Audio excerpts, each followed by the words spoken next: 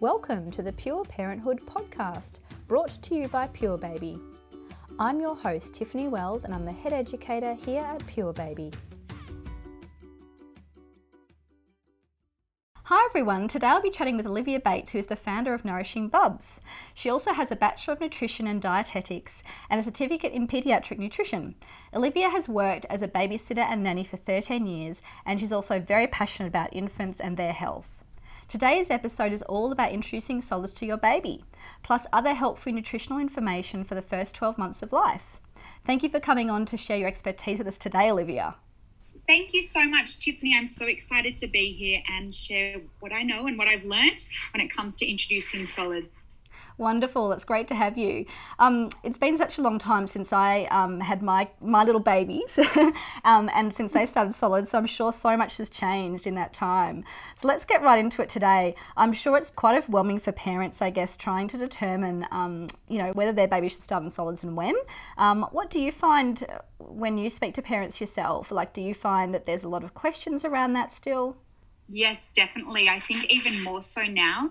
There has been quite a few changes over the past 10 years. And as a result, I think parents are feeling particularly overwhelmed. Obviously, they're also often very sleep deprived at this point, and they're getting information often from their GP, their paediatrician, their mother, their mother-in-law, their friends, or even just a good old Google search. And so I think the information that they're getting from these various sources can be quite contradictory and confusing. And so these poor parents who are already, just trying to navigate those early stages with their baby can find the whole thing quite overwhelming, when really we want it to be as enjoyable and as easy as possible. Yeah, for sure. So I guess we will get started on when to introduce solids. So this is something in particular where there has been quite a few changes, and the changes have occurred over the past 10 years, basically around research that has come to light regarding allergens and when to introduce allergens. I guess part of this has been, new research that has shown that, in fact, allergens shouldn't be held back from introduction and should actually be introduced in that first year of life. And so this has resulted in quite a few changes around when we should be introducing solids. We do now know definitely, though, breast milk or formula provide 100% of babies' nutritional needs up until around 6 months of age. And it is at that sort of 6 month age point when their requirements change. And in particular, it's their requirements for iron and zinc, which are no longer able to be met by just having the breast milk or formula. So basically, then we know that we need to start to introduce those complementary foods so that they then can help meet those iron requirements. Yeah, that's really important, I think, and really fantastic to know a bit more about that.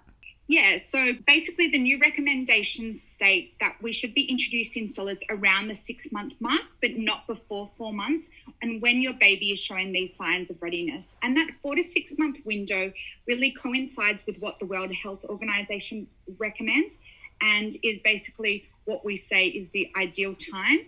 We do say that if your baby is approaching 7 months and really has shown no interest in starting solids and hasn't really hit what we consider to be the developmental stages, it is really important that you do check in with your pediatrician and make sure there's not something else going on, because if they are not able to then get the additional zinc and the iron requirements, there can start to be some developmental delays, as it's really crucial for the development of their brain in particular that they are getting that iron source. We do also say that if possible, and you are still breastfeeding, that you do try to maintain breastfeeding during solid introduction, because there is some suggestion that it might have immunological benefits to have you breastfeeding while you do introduce those allergens in particular. When it comes to allergens, as I said, this is what the main changes to the recommendations have been around. And basically the updated recommendations state that you should be introducing all of the allergens in the first 12 months, and basically before baby reaches that 11 months of age, so that they basically get exposed to those allergens and are repeatedly exposed to it, so that they can basically develop a tolerance to it and hopefully not develop an allergy to it. Yeah, that's really interesting. It's so much has changed, really. Listening to all of this, it's really interesting for me, for sure. So how do we know when the baby's ready, really? I guess because you spoke a little bit about looking for cues and things, but, are there any key signs to look out for? Yes, sure. So we basically say that within that 4 to 6 month window, there are some real key signs that we are looking for. So the first one would definitely be that baby has developed some good head and neck control and the ability to sit upright when supported. So, for example, you would put them in, say, a bumbo or a high chair, and that they are able to sit there and actually hold their neck upright, because if they aren't, obviously, and their neck is still quite floppy, it obviously represents a choking hazard. So that's definitely the big key one. The next thing would be definitely showing an interest in food. So, for example, if you were eating dinner or your partner was eating dinner, you might notice them start to reach for your food or look particularly, intrigued by what you're doing. And that is another sign that they are interested. They might also be reaching out for your food as if to, give it to me. Another thing would be, them opening their mouth if you were to bring a spoon near it. So sort of being ready to take that first mouthful. The other key thing that you'll notice is there'll be a gradual disappearance of what we call the tongue push extrusion reflex. And so that's basically where you might see, when you first start solids, that baby ends up sort of just pushing their tongue out and pushing it around their mouth. And so the puree, for example, ends up all around their mouth and you don't think they've actually got any in. But gradually that will start to disappear and they'll stop pushing their tongue out as much as they start to really swallow, develop a proper swallow and actually take in that food. Yeah, they're great cues. I do remember a lot of those actually now you're talking through, and that's why I was laughing a bit. I was like, oh my goodness, it brings back so many memories for me actually. What foods? Those ones haven't changed. Yeah, for sure. So what foods would you recommend to first introduce to a baby? I remember when I introduced solids to my children, it was all about the rice cereal. And do you really have to give them rice cereal now, or is that a bit of an old wives' tale thing? Because that was definitely the way that things were for me back when I had my kids. Yeah, and so I think that's one of the areas, I guess, where people are really becoming quite overwhelmed, especially if they're speaking to, say, their parents or, their mother-in-law. They're often the ones that are like, oh, are you going to start them on Farrix or start them on rice cereal? And that's something that obviously, definitely our generation would have started on. And, for you with your kids, you would have started on. And still to this day, a lot of people will still give rice cereal. Basically, it is really dictated by culture. And, there's no real hard and fast rules when it comes to what you need to start your baby on. The thing with rice cereal, I guess, to know is that rice cereal is fortified with iron. And obviously I mentioned that, one of the reasons that it's important to be starting baby on solids is that they are getting sources of iron because their breast milk and their formula can no longer meet their increased requirements. And I guess just to touch on those increased requirements, baby basically goes from requiring 0.2 milligrams of iron in that first 6 months, but then that really jumps to 11 milligrams. So it's actually quite a huge jump up there. And so we know that while breast milk or formula is formulated to meet those 0.2 milligram requirements, it's definitely not formulated to meet that 11 milligram requirement. So that's where we're meant to be adding those complementary foods and a source of iron. And so one of the easiest ways, I guess, food manufacturers think to do it is just by fortifying something like rice cereal, which acts as a really good vehicle to carry the rice cereal and can be a really easy option for parents. However, I will say, there is absolutely no reason why you have to do rice cereal. And if you, for example, your baby's reaching that 6 month point and you need to start offering some iron options, definitely if you're going to give them things like, beef, and even if you're open to cooking something like liver, these are all excellent sources of iron and have more iron than a fortified rice cereal, for example. And you might just, naturally prefer to give them something that you would be otherwise cooking yourself anyway, rather than giving them a fortified product. But it really does, rest in your hands and what's going to work easiest for you as a parent and for your family. Yeah, that's really interesting. You can also try making your own cereal. Yeah, sorry to interject there. I was just sort of really realising that it can be a struggle to know what to give them. And I think when you spoke about sort of as you were preparing your own food, thinking about potentially mixing up some for them is a really great idea, a really great tip, I think. Yeah, definitely. And I think that's the thing parents really need to know. It's not, you don't want to always be having to make a separate meal for baby. Obviously, the format that they have it in those early days, often having it in the puree form might seem, quite daunting. But, in many cases, you can just basically puree a little bit of what you're making, or just, pull a little bit of it out before you start to add seasoning and things like that for your family. So it shouldn't always be, about, buying separate baby food and making it extra hard for yourself. Ultimately, you're working to a point that by the time that they reach that 1 year of age, they're ultimately having a family meal. It shouldn't be it doesn't need to be a separate meal and making extra work for you. So I think the whole idea is just to make it as easy as possible for you and your family. Yeah, I love that. Yeah. So, you mentioned some foods that you could potentially use or offer to your child. What are some other things that you think might be really beneficial? Other foods, you mentioned a bit of beef and liver. Are there some other things that you could take us through? Other suggestions when it comes to, say, vegetables or other things? Yeah, definitely. So when it comes to iron and the best sources of iron, naturally the best sources are going to be, number one, liver is the key, the sort of gold standard. I mean, I personally think I'll find it really hard to cook liver myself, and I'm sure some people feel the same way. But if you are open to cooking it, and you think that maybe baby won't tolerate it just straight on its own, you could always do a tiny bit of liver mixed into something like a beef mince, almost like a little bolognese, but also other sources of meat, poultry, eggs, fish, they all contain some iron. When it comes to different types of products, so we know that our animal products, so obviously our meat and our eggs, for example, contain what is considered a more bioavailable or more easy to be absorbed source of iron, which is called heme iron. If you ever see people write about that. But there are definitely vegetarian sources of iron. They are not as readily absorbed by the body, but they definitely can be a great way to incorporate it in. We just recommend that when it comes to vegetarian sources, that you do consume it with a source of vitamin C. And so sources of vitamin C in general, most fruit and vegetables contain vitamin C. And so some of those vegetable sources of iron include things like your dark leafy greens, spinach, broccoli are good sources, as well as things like legumes. So we're talking about, chickpeas and navy beans and lentils, things like that, which are also other good sources. And so if you combine something like a lentil with, say, pumpkin or another well-tolerated vegetable, something like that combines the source of iron with the source of vitamin C, and that vitamin C will help increase the absorption level in baby's body. So I definitely think it's important not to think, I have to be feeding my baby, liver every single day. That's definitely not necessary, but just making sure you are trying to offer a variety, and where possible, trying to offer those heme sources, so those animal sources of iron.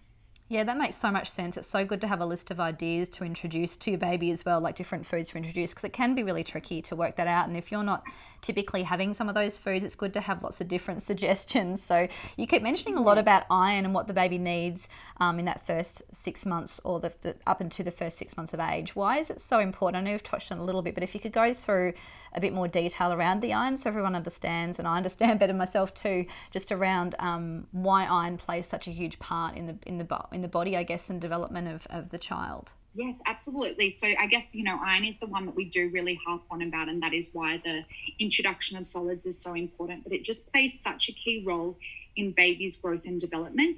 In particular, it is responsible for transporting the oxygen around the body to all of the organs. So we want them to all remain, well oxygenated so that they are functioning at their best. It's also involved in those normal growth and development processes, and in particular in the brain development. That's why we do find in children that we find have iron deficiencies, it often actually gets picked up because there might be some delay in meeting their educational milestones. That's how it often gets picked up.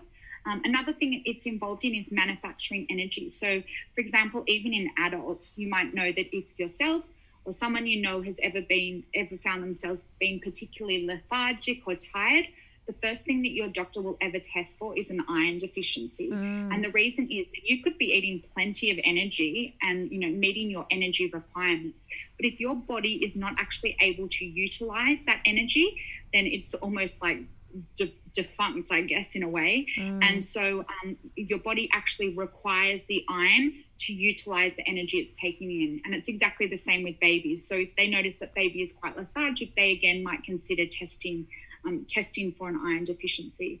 The other thing that's also obviously very important is that it's involved in the production of the happy hormones. And obviously, you know, we want a happy baby. So we definitely want to make sure that they are getting enough, because it's involved in that serotonin and dopamine production and releasing those hormones so that we have a happy, joyful little baby. Yeah, that's what we all want.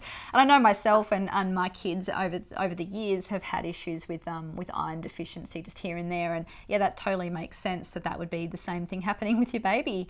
So that's really interesting. Thanks so much. So what are some of the best tips to have your baby accept solids? Because I think that's something, again, that we all want them to accept them when you do offer them, obviously. So, you know, we want them to be able to transition from going from breast milk and formula to taking on that new change, that food that they're going to have to start getting used to. So do you have some tips around that?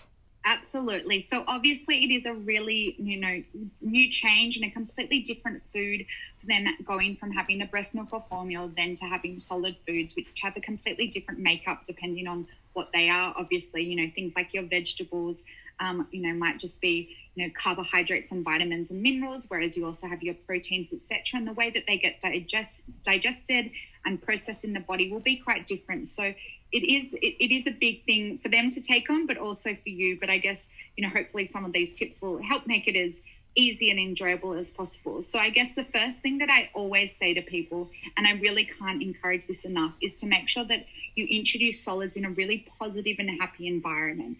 And part of this might be, so for example, if you've been up all night, baby hasn't slept well, you're just feeling really exhausted and tired that day, it's just not the day to start solids.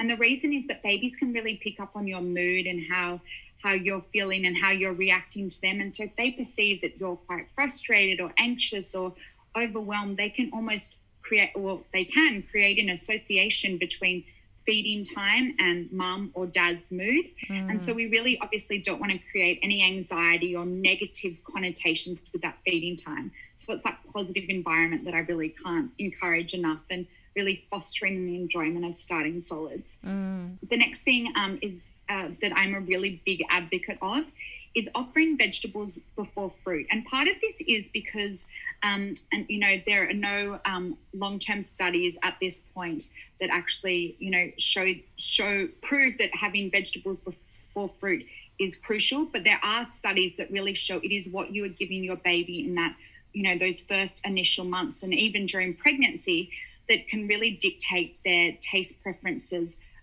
into adult life. And so we want to be basically fostering and encourage an enjoyment of vegetables and those more savory tastes. Baby is going from having breast milk or formula, which is naturally quite sweet itself. So you then want to get them used to having more savory options. So it's best to start with something like a more flavor neutral vegetable. I always recommend something like a pumpkin is quite good. Zucchini, cauliflower, they can be quite good options because they're not particularly sweet or savory. Then you might want to move to more savory vegetables, so something like broccoli, which can be a little bit more bitter, and then move to your sweeter vegetables, and then onto your fruit. And it's just about encouraging baby to get used to as many vegetables as they can before you move to those sweeter foods, because we know that from the stats and even the most up-to-date nutrition studies have shown that, you know, only around 6% of children are getting enough vegetables and are hitting 5 serves a day. It's where we're really lacking. And, you know, obviously we then see it in, you know, growing adults that are getting obese, etc. So we really want to create as much of an enjoyment around vegetables as we can. And I think one of the best ways to do this is by starting on veggies before fruit. Yeah, great idea.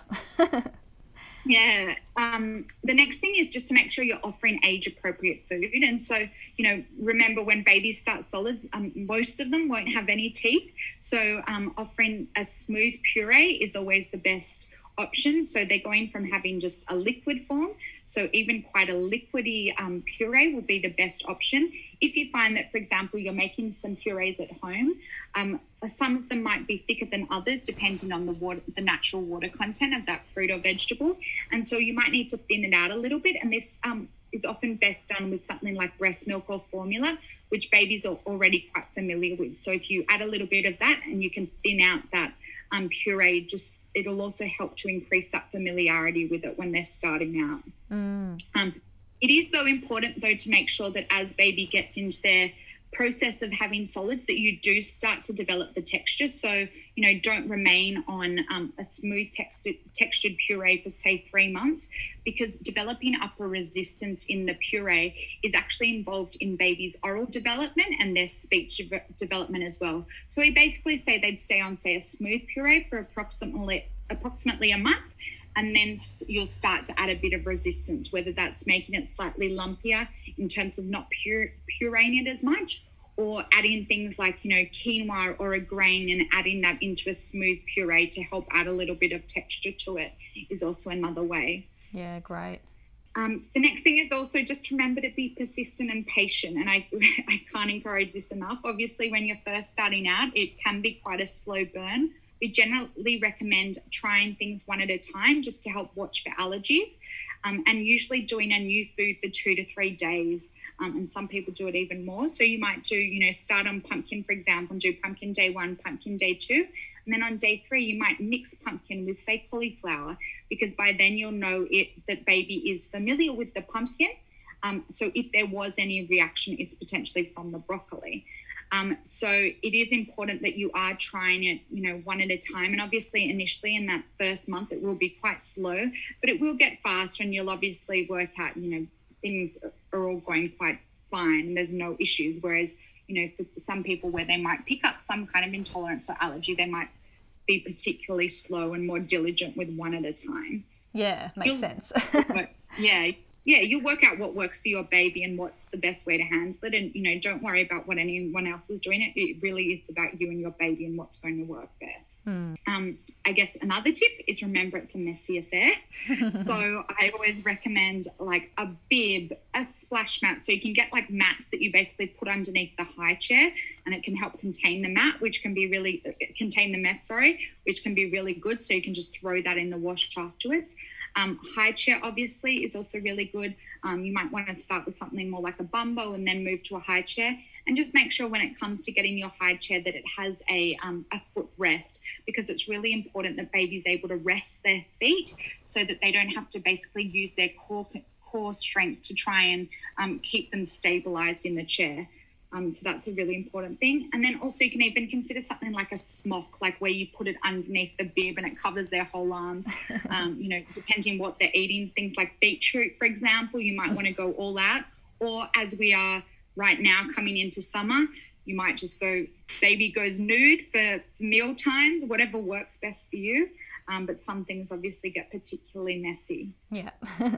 The next thing would be just to make sure that once baby does get into, the real, run of eating solids, and they're gaining good momentum with it, just to make sure that you start to offer a range of foods, and then, between food groups as well. So, not always, for example, giving them pumpkin and chicken, say, making sure you're giving different vegetables, different coloured vegetables, different meats, different types of meats, cuts of meats. It's really important because obviously each of these has a different nutrient profile. Each of the different fruit and vegetables, for example, each colour tends to associate with a different nutrient that they have in them. Carrots and pumpkin and sweet potato, for example, that are all that orange hue, they're all particularly rich in vitamin A, which is really good for baby's eye development. So that's just one, example, but it is really important to make sure you are covering different food groups and different foods within those food groups. Yeah, that's really good to know and point out, I think, because you can get in a bit of a rut with what you're offering your baby sometimes, or, you might forget that there's these other things that you could potentially be introducing. Yeah, definitely. And I think that's also where like the freezer becomes your best friend. Like you can try a whole lot of different things and sort of, pick and choose. You might do a cube of pumpkin and a cube of beetroot one night, and then the next night do cauliflower and broccoli or whatever, and just have some batches on hand or whatever works for you. But just so you can mix and match them and not feel like, oh, well, I don't want to be, making a batch of this one night and then next night you don't want to be cooking every night, for example, because it can be quite overwhelming. Yeah, definitely. Avoid shelf-stable options where possible. Obviously, as a dietitian, the founder of Baby Food Company, this is probably no surprise. But the thing with shelf-stable baby options is many of them, obviously most of them are heat-treated, or to be sitting on the shelf, they do have to be heat-treated. And a lot of the nutrients in them that we want to be getting into baby are actually sensitive to heat. So you end up losing quite a lot of them, which we definitely don't want.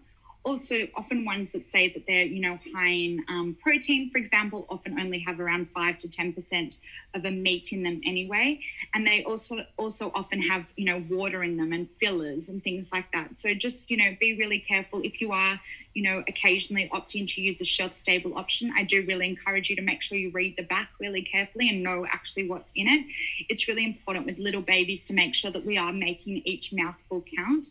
And so we want it to be, high nutritional quality, mouthful that we are giving to our babies. The next thing is just to make sure that when you are introducing a new food, is to make sure that you introduce it in the mid-morning or just after, usually just after they have had a nap, so their morning sleep, for example. And the reason is that you want them to be awake for around 2 hours to watch for any adverse reactions. If there is going to be an allergic reaction, that will happen within 5 minutes to 2 hours. So you want to be able to obviously be observing them quite closely. Obviously, if you then put them down for sleep, although you can probably see through a monitor, you're not watching them as closely. Also, if it's more of an intolerance, like, for example, things like cauliflower, broccoli might make baby a little bit gassy.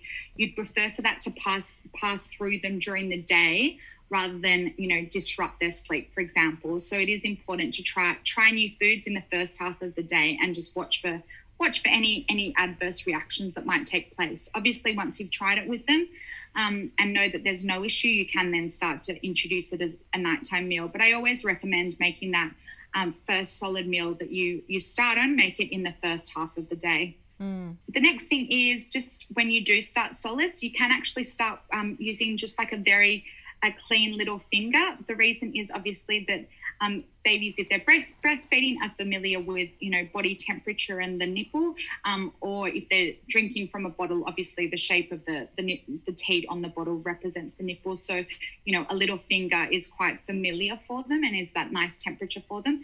Then just once you've moved on from giving a little finger with puree, you would then move on to just a little spoon. Just make sure that it has a little shallow bowl and use one of those silicone edge spoons and not a metal spoon. And the reason is that the spoon picks, if you use a metal spoon, for example, it will pick up the temperature of the food. So if the food was heated up a little bit, it can become quite hot. And it also creates quite a weird sensation on baby's tongue. So, we want them just to be taking the food for what it is and not to be distracted by the feelings of the actual spoon that they're using. The final point to cover is to remember that when you do start solids, not to be concerned about how much or how little that baby is eating. Basically, we know that some babies might start off and gobble food straight away, whereas others might only take 5 to 10 mils, so basically 1 to 2 teaspoons. And it can take up to even 6 weeks for them to have around half the cup. So don't be too concerned. Don't compare with the mothers in your mother's group, for example. Just let your baby go at their own pace. Particularly if you start your baby on solids closer to the 4-month mark, you might find it takes a little bit longer for them to build up to taking more just because they don't have those hunger levels yet. Yeah, I think that's really great to sort of be aware of those things. I think that when you hear a lot of what other people are doing and you start to question yourself too much, I think that's when some problems can come into it, or into your mind at least. So that's really great advice.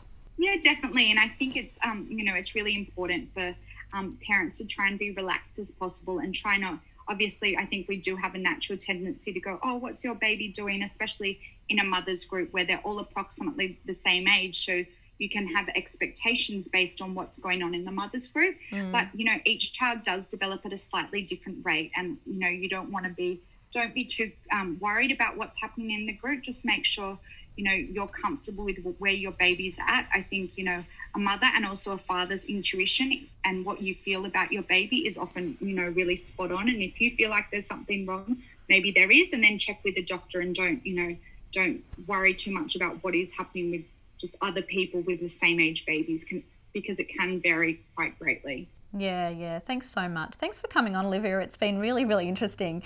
I'm sure that everyone has taken something away, so a helpful tip or two to assist with introducing solids for their little ones. So thank you so much. You clearly have had a lot of, knowledge built over the years, and you have a lot of passion, in nutrition from what you've spoken about today, and a real interest in looking after little ones and their nutrition. So thank you so much. We really appreciate your time and insight today. Oh, my absolute pleasure. It's so nice to share something that I am so passionate about and hopefully make it a little bit easier, because I think, sometimes these poor parents are so overwhelmed, and really it should be a really enjoyable and exciting milestone for both them and their baby. So hopefully those tips do make it a little bit more that way. Yeah, thank you so much. For more information about baby nutrition, you can visit www.nourishingbubs.com or follow them on Instagram @nourishingbubs. Thank you so much for taking the time to tune in today. I hope you found this helpful. Don't forget to subscribe and tell your friends about this podcast, and if you'd like listening, please leave us a review. See you next time.